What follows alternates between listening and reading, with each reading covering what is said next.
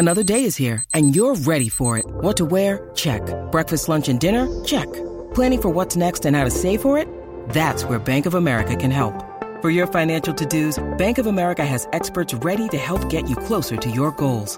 Get started at one of our local financial centers or 24/7 in our mobile banking app. Find a location near you at bankofamerica.com/talktous. What would you like the power to do? Mobile banking requires downloading the app and is only available for select devices. Message and data rates may apply. Bank of America N.A., member FDIC. Welcome to Curaleaf, a medical marijuana dispensary. Whether you're a longtime patient or you're just getting acquainted with this incredible plant, Curaleaf of Pennsylvania is honored to guide you along your medical marijuana journey. Visit us soon at our new State College location.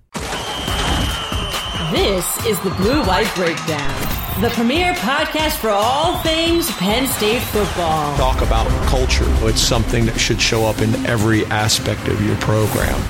It's the Blue White Breakdown, brought to you by Penn Live. Here are your hosts, Bob Flounders and Daniel Gallen. Penn State football fans, we are back. Whether you're ready for it or not, another edition of the Blue White Breakdown podcast. Penn Live's Penn State football podcast is underway. I'm Bob Flounders, joined by Daniel Gallen in State College. We're getting closer to the end of spring practice. Blue White game is 2 Saturdays away, April 23rd.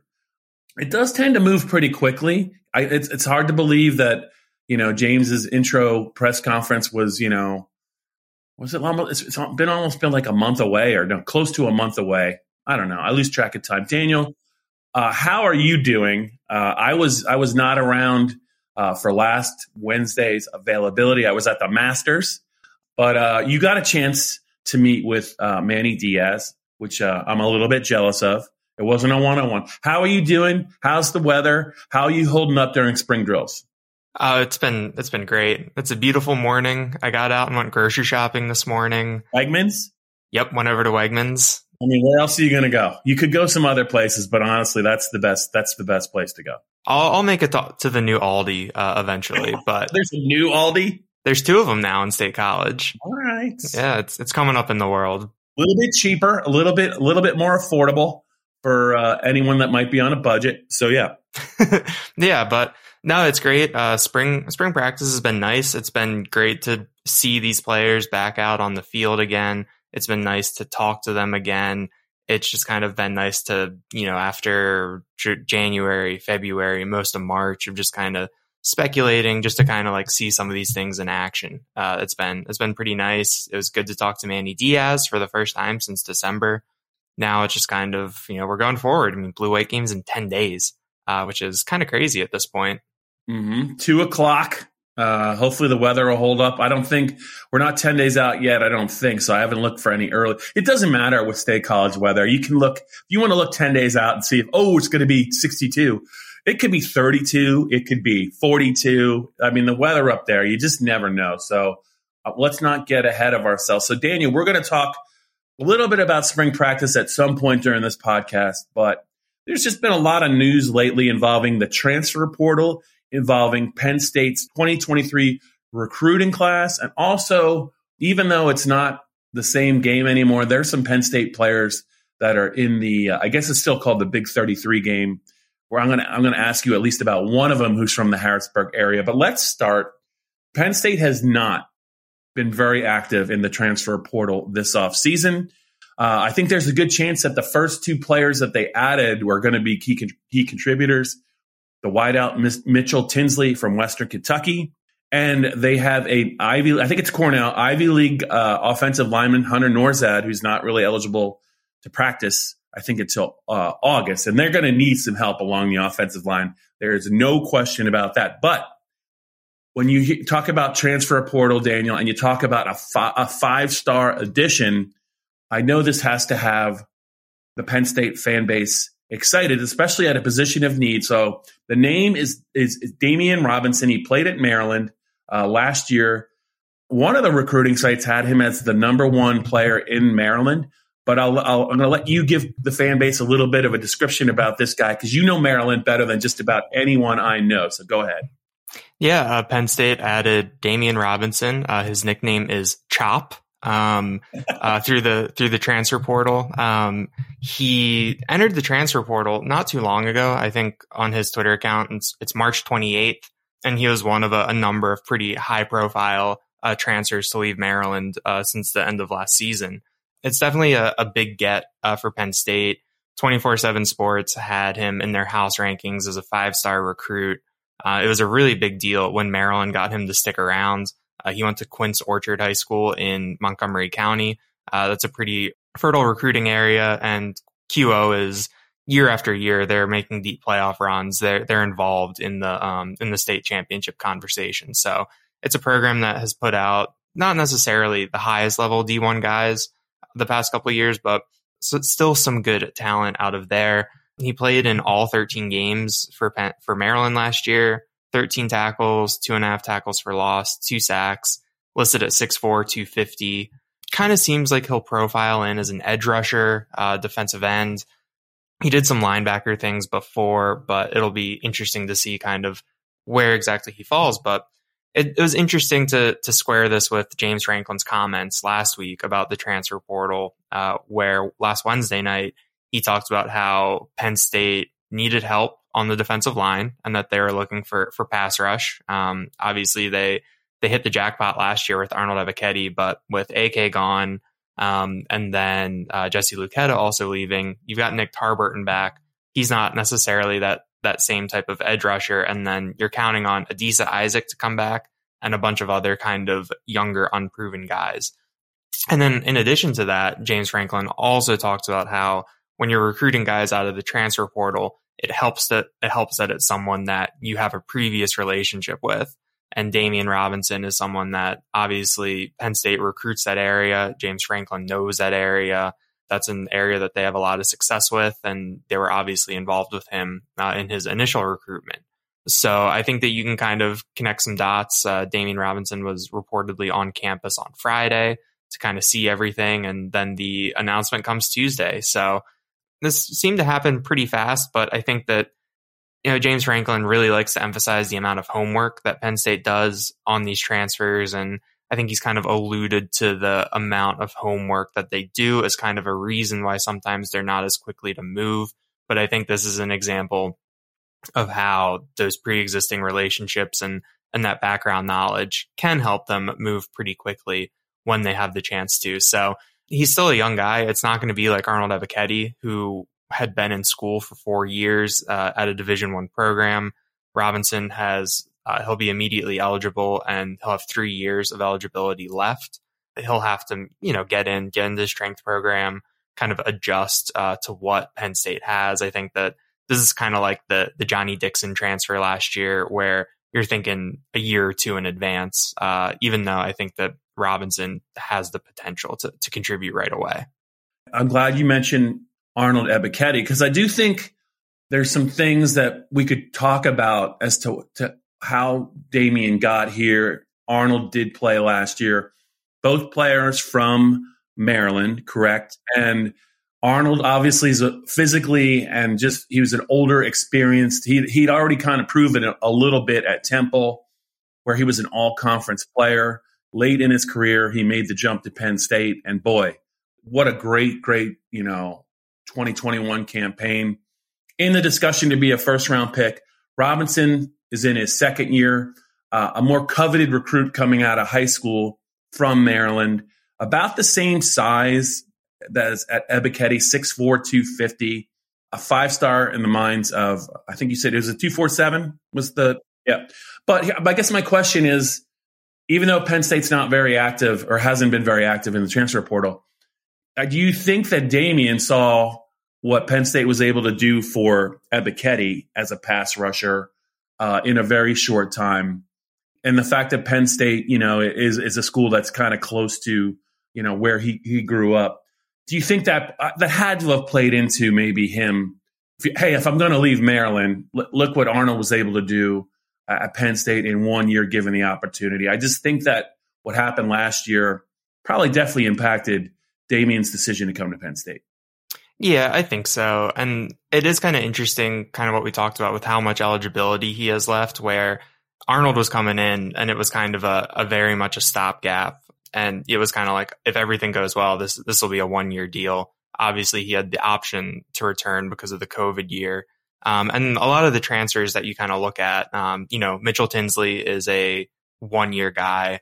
I think Hunter Nourzad might have 2 years, but it's kind of a less of a development thing. And I think that Penn State was probably able to pitch the development of not just Arnold Ebiketie, but they developed Jesse Luketa as a pass rusher. And even if you go kind of back the past few years, Oweh, Shakatoni, they do have a track record of putting defensive ends into the NFL. So I think that in addition to being an appealing place to come in and have the opportunity to play early, play right away, make an impact like Arnold Ebiketie, I think you can also sell the development that, hey, you're going to be here for 2 to 3 years. I know in his mind, he probably hopes it's just 2.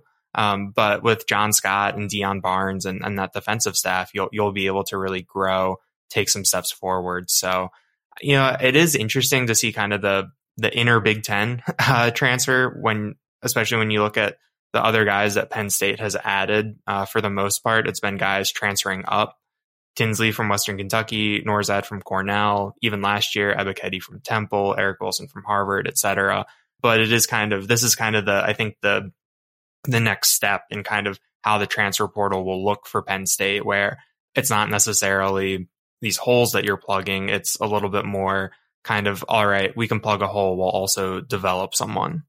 Yeah. And so let's just look at the 2022 defensive end depth chart. It gets a little more interesting whenever any depth chart gets interesting when you add a former 5-star from the transfer portal who did play in all the games at Maryland, flashed a little bit of that ability that made him the number 1 player in Maryland in the mind of 247. But yeah, so Nick Tarburton is back as a returning starter.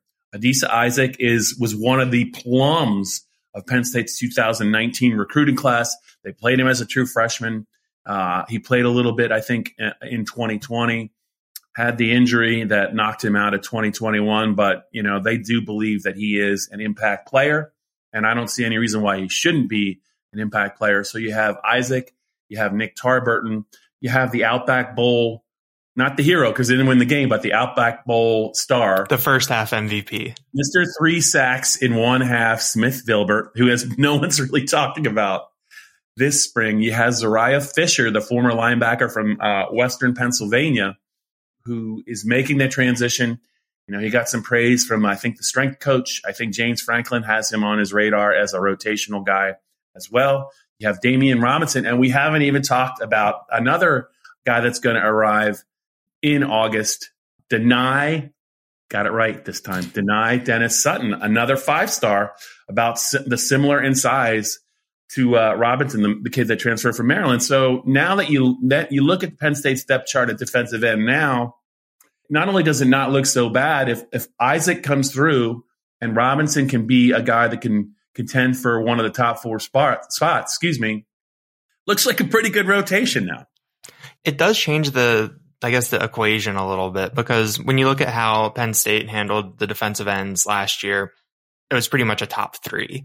That 4th spot was in question for most of the year, but kind of, I think from how it shook out in my anecdotal memory is that Arnold Ebiketie was on the right side for most of the snaps, and then Nick Tarburton, Jesse Luketa split time on the left side. And so kind of going into this year in my head, it was kind of like, all right, Adisa Isaac, if healthy enough, which I think he should be given the timeline, will kind of slot into that Arnold Ebiketie role. And then Tarburton will be on the other side rotating with, I don't know if it'll be, Zariah Fisher or Smith Vilbert or whoever, but bringing in Damian Robinson and then bringing in Dani Dennis Sutton, who I think they expect to play early and often, it does kind of change the numbers a little bit there. They're pretty thin right now at that position, given that Smith Vilbert is kind of a little under the radar this spring. Zariah Fisher is unproven. And then you've got the 2 redshirt freshmen in David Townley and Rodney McGraw, who are both physically really, really impressive guys. Like, you look across the field in Holuba to look at the defensive ends, and it's always like, wait, who are those 2 guys? But obviously they were kind of more, I think, projects as opposed to Dani Dennis Sutton, who is coming in and should be able to compete right away. So it's going to be a really interesting competition. Luckily that is a position where the more guys you have, the more you can rotate them and the more that'll affect opposing offenses. But I think the Damian Robinson addition is really big, especially because, given that you have Adisa Isaac and there are these high expectations for him, you have Tarburton coming back and you have Dennis Sutton coming in. It's not like you need Robinson to come in day one and play, 70 snaps at Purdue. You'll be able to rotate him through and kind of find the right mix, figure out where to put guys, play around with personnel up front. I think it'll be pretty interesting, I think, to kind of see how this actually shakes out. And it does make you feel a little bit better about that defensive line group. This is the Blue-White Breakdown. Welcome to Curaleaf, a medical marijuana dispensary. Whether you're a longtime patient or you're just getting acquainted with this incredible plant, Curaleaf of Pennsylvania is honored to guide you along your medical marijuana journey. Have questions? Visit us at Curaleaf.com or stop in to see us at any of our locations, including our new State College dispensary located at 1248 South Atherton Street. Let's talk medical marijuana and let our confidence become yours. Let's turn the page to the 2023 recruiting class. And Daniel, we've been talking all off season about, when Sean Clifford does eventually leave. As of right now, they have 3 young quarterbacks that I think they really like. Christian Veilleux, Bo Prabula, and Drew Aller. Another hat being thrown into the ring, I think next year, Marcus Stokes, 4-star, quarterback recent verbal commit. What do you like about him? And just the thought of, again, assuming I guess that you can't assume that all 3 young quarterbacks will be back in 2023 if Clifford's the guy for 80% of the year. But for Penn State to be able to land a quality kid like this with already 3 young quarterbacks in the fold, it's just, I guess that is just one of those things where it's going on at every major program. I mean, kids want to go play at bigger schools in primetime environments and have a chance to, get to the league. Not that Penn State's really gotten a lot of quarterbacks to the league, but I'm just curious about your thoughts on why you think they were able to persuade a 4-star quarterback, Marcus Stokes, to become in the 2023 class, even though there's 3 young quarterbacks already on the roster. Yeah, I think that something that helped is that there's some similarities with the recruitment of Drew Aller to kind of the recruitment of Marcus Stokes. Obviously, I don't think the Stokes, physically they're different quarterbacks, and I don't think Stokes' ceiling is as high as Aller's. Like when, in December, I don't think Stokes will be a top 5 player in the nation. But I do think that it's a good job of Penn State by identifying a quarterback early.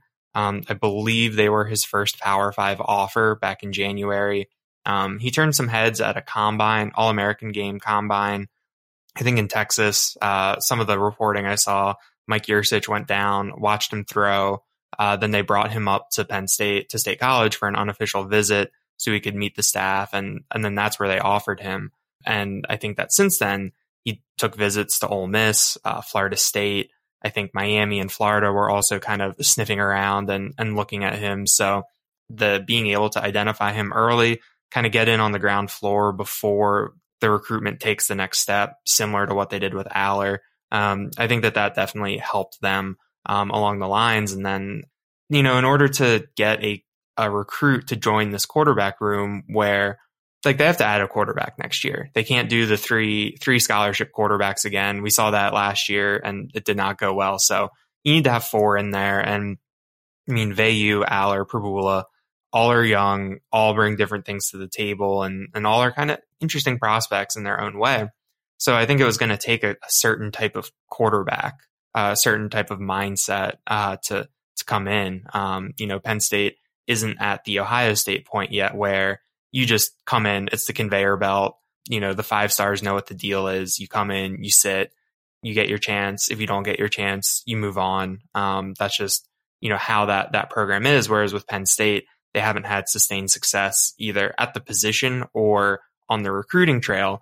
So I think that you weren't necessarily going to be able to get another, top 5 quarterback nationally. But I think with Stokes is someone where Dustin Hawkinsmith described him as having a lot of moxie. in his scouting report. And I think that you look at his playing style, the throws that he makes, kind of how he carries himself on social media. There's definitely like a confidence there that I think that it's the right mindset to bring into this kind of room. I guess a fearlessness almost. And I think that's what you want out of a quarterback in this spot.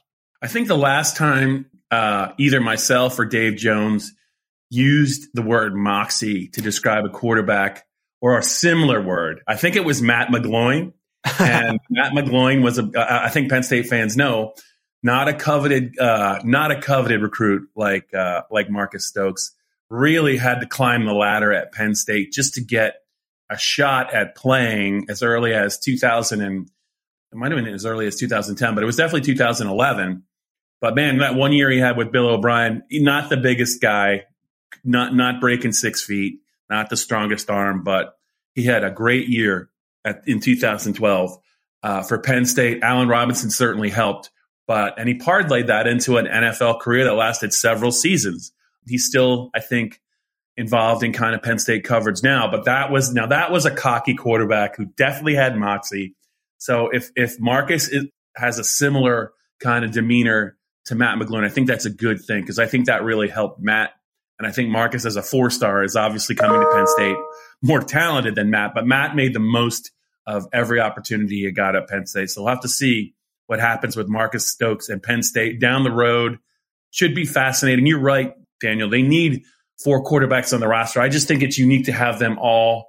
They're all still going to be pretty young next year. So usually you would whereas, they have 4 this year, one of them is going to be 24 in a couple of months. They don't have that even with Marcus on the roster. So we'll see how it shakes out. But Daniel, let's get to one other segment here on the Blue White Breakdown. Let's talk a little about another 22 recruit who doesn't get here until August, from CD East, Mekhi Flowers. He also played at Steel High, was a standout at the prep level at wideout and defensive back. I think Penn State is looking at him as a defensive back. I think he's practicing with the Big 33 team as we talk. What have you heard about Mekhi Flowers maybe in practice? And what do you think maybe about Mekhi Flowers at Penn State moving forward? Yeah, I went over to Memorial Field in downtown State College on Saturday, where it started sleeting in the middle of a sunny afternoon. But Penn State has 5 players on the Big 33 roster for Team Pennsylvania. Mekhi Flowers, the safety from CD East, Ken Talley, the linebacker / defensive lineman from Northeast, Keon Wiley, the linebacker from Imhotep Charter, and Anthony Ivy, the wide receiver from Manheim Township. Additionally, Blaze, I think Sokach Minnick, is a long snapper from Wyoming, and he's going to walk on and join that special teams room. So you got 5 future Nittany Lions in the Big 33. Got the chance to watch their first practice on Saturday and talk to the guys afterwards, which was pretty good. It's a kind of a jovial group, some characters, some good attitudes. It was a fun group to talk to. But I talked to Mekhi for a little bit, and he talked about how he sees himself as he's a safety now. I know that there were some questions about what he would play, what side of the ball he would play on, but he says that he's playing safety in the Big 33. He said that he sees himself as a hybrid safety where he can play in the box or he can play in kind of the deep coverage spot. So it was kind of, it's all like half speed drills. No one's really hitting, but you could see his size stood out. His ability to move stood out. And then after practice, I talked to Devin Johnson, who's the head coach at Imhotep Charter. He's previously the defensive coordinator and the defensive backs coach there. And there's been a lot of good defensive backs that have come out of that program. Aisheem Young is at Ole Miss after a good couple years at Iowa State. Tyke Smith is at Georgia after starting at West Virginia. St. McLeod is also at West Virginia. And then there's just a lot of other Imhotep guys at the FCS and D2 levels. And I'm sure I'm missing some other D1 guys in there too. And so Johnson he knows what he's looking at. And he said that, he loved watching Flowers' film when they were figuring out who they had on the team. And he was excited to see him in person to see if it kind of matched up with what he was seeing on the film. And he said it did. That I think he said he was as good as advertised, which I thought was pretty interesting and some good praise. So I think that Flowers, it's a position where there's competition. Like they've got 4 guys there right now. They're bringing in 4 guys at that spot. So it's going to be interesting to see how that kind of shakes out. But I think that it's a position where you can play early because you can get on the special teams. You can be in the rotation. You can be in multi-defensive back packages. But I think looking at Flowers, you look at him and it's okay. Yeah, the talent's here that he could have a role somewhere early on. All right. Well, I'm not going to let you go after you said there are some characters. So I don't know if it was the way they were kind of out on the football field or kind of how when you talked to them, they answered some of your questions. But give me some examples. Who are some of the bigger, better characters among the Penn State group that you had a chance to talk to, and why? Ken Talley is just a great personality. The kid from Northeast, Mekhi Flowers described him as a big goofball. And he just kind of was very jovial as he was going through drills and various competitions thing. He's laughing, he's smiling. He's joking around with his teammates. While I was interviewing him, Anthony Ivy was taking video of him to put on his Instagram story. And they were just kind of laughing, joking around. It was just kind of a very laid back atmosphere, and football can be so serious so much of the time. And it was kind of fun to see that level of player just get the chance to be laid back and kind of laughing and just having fun in that environment. You take a Saturday. I know you're always on the clock. You take a Saturday, you go see the future of Penn State football, and I think it was the second week in April, and it's sleeting in State College. That's unbelievable. That's the luck of the draw for someone like yourself. I'm sure it was pretty cold in State College. I was down in Georgia. It was cold on Saturday, so I imagine it was pretty freezy in State College. But I'm glad you were able to survive that. I'm glad you were able to get an early read on some future Lions. Anything else from the past week that I didn't ask you about that you thought was interesting? Yeah, I think off of Big 33 practice on Saturday, I talked to Keon Wiley for a little bit, and I talked to Devin Johnson, his coach, about him for a little bit. And he was someone who was really impressive. Obviously, it's padless one-on-one drills, but he moved really well. And talking to him afterwards, I got the sense that he's very, very determined to come in and take advantage of the chance to play early at linebacker. We talked a little bit about how he was tweeting about an article that he read that said that he was going to be content to take a developmental year and sit back. And I didn't write it. Yeah, I didn't either. And watch and learn. So I asked him about that, and I asked Devin Johnson about that, and it was kind of a good window into his personality. So I don't know when I'm going to write that, if that'll be out this weekend or early next week, but that's a little tease, as we call it in the business, of something to look out for. I gotcha. So we're going to wrap up this episode of the Blue White Breakdown podcast. You just heard from Daniel Gallen. I'm Bob Flounders. Daniel will be talking, I believe, with Dustin Hockensmith a little bit later this week. Also, how did our guy Joe Hermet do last week? Did he hold his own on the podcast, or did he get a little nervous? Oh no, Joe was great. Okay, awesome. He had some interesting things to say about our trip to Iowa in October. I'll bet he did. He's still mad about that trip for some. Yeah. He survived. He barely survived it, actually. So yeah, that was one of the more interesting trips I think that I've been a part of the last couple of weeks, between the travel and the game itself and the Clifford injury, trying to get back to Iowa, what Joe had to deal with a little bit after coming back. So yeah.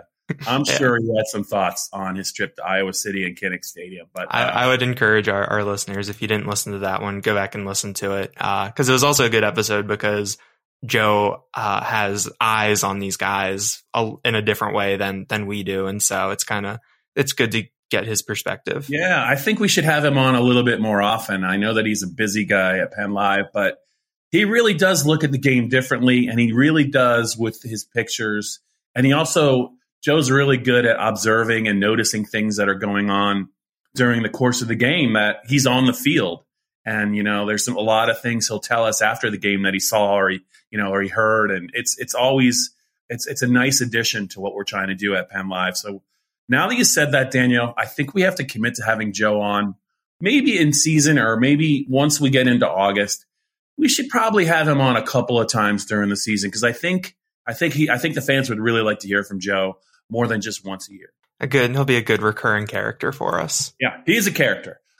Thanks so much, everyone who listened and watched this Penn State podcast, the Blue White Breakdown. Daniel and I will be back next week, but you can check out Daniel and Dustin Hockensmith in a couple of days. You're not going to want to miss it. He'll have an update on our Wednesday night availability. You guys take care. This has been the Blue White Breakdown, brought to you by Penn Live.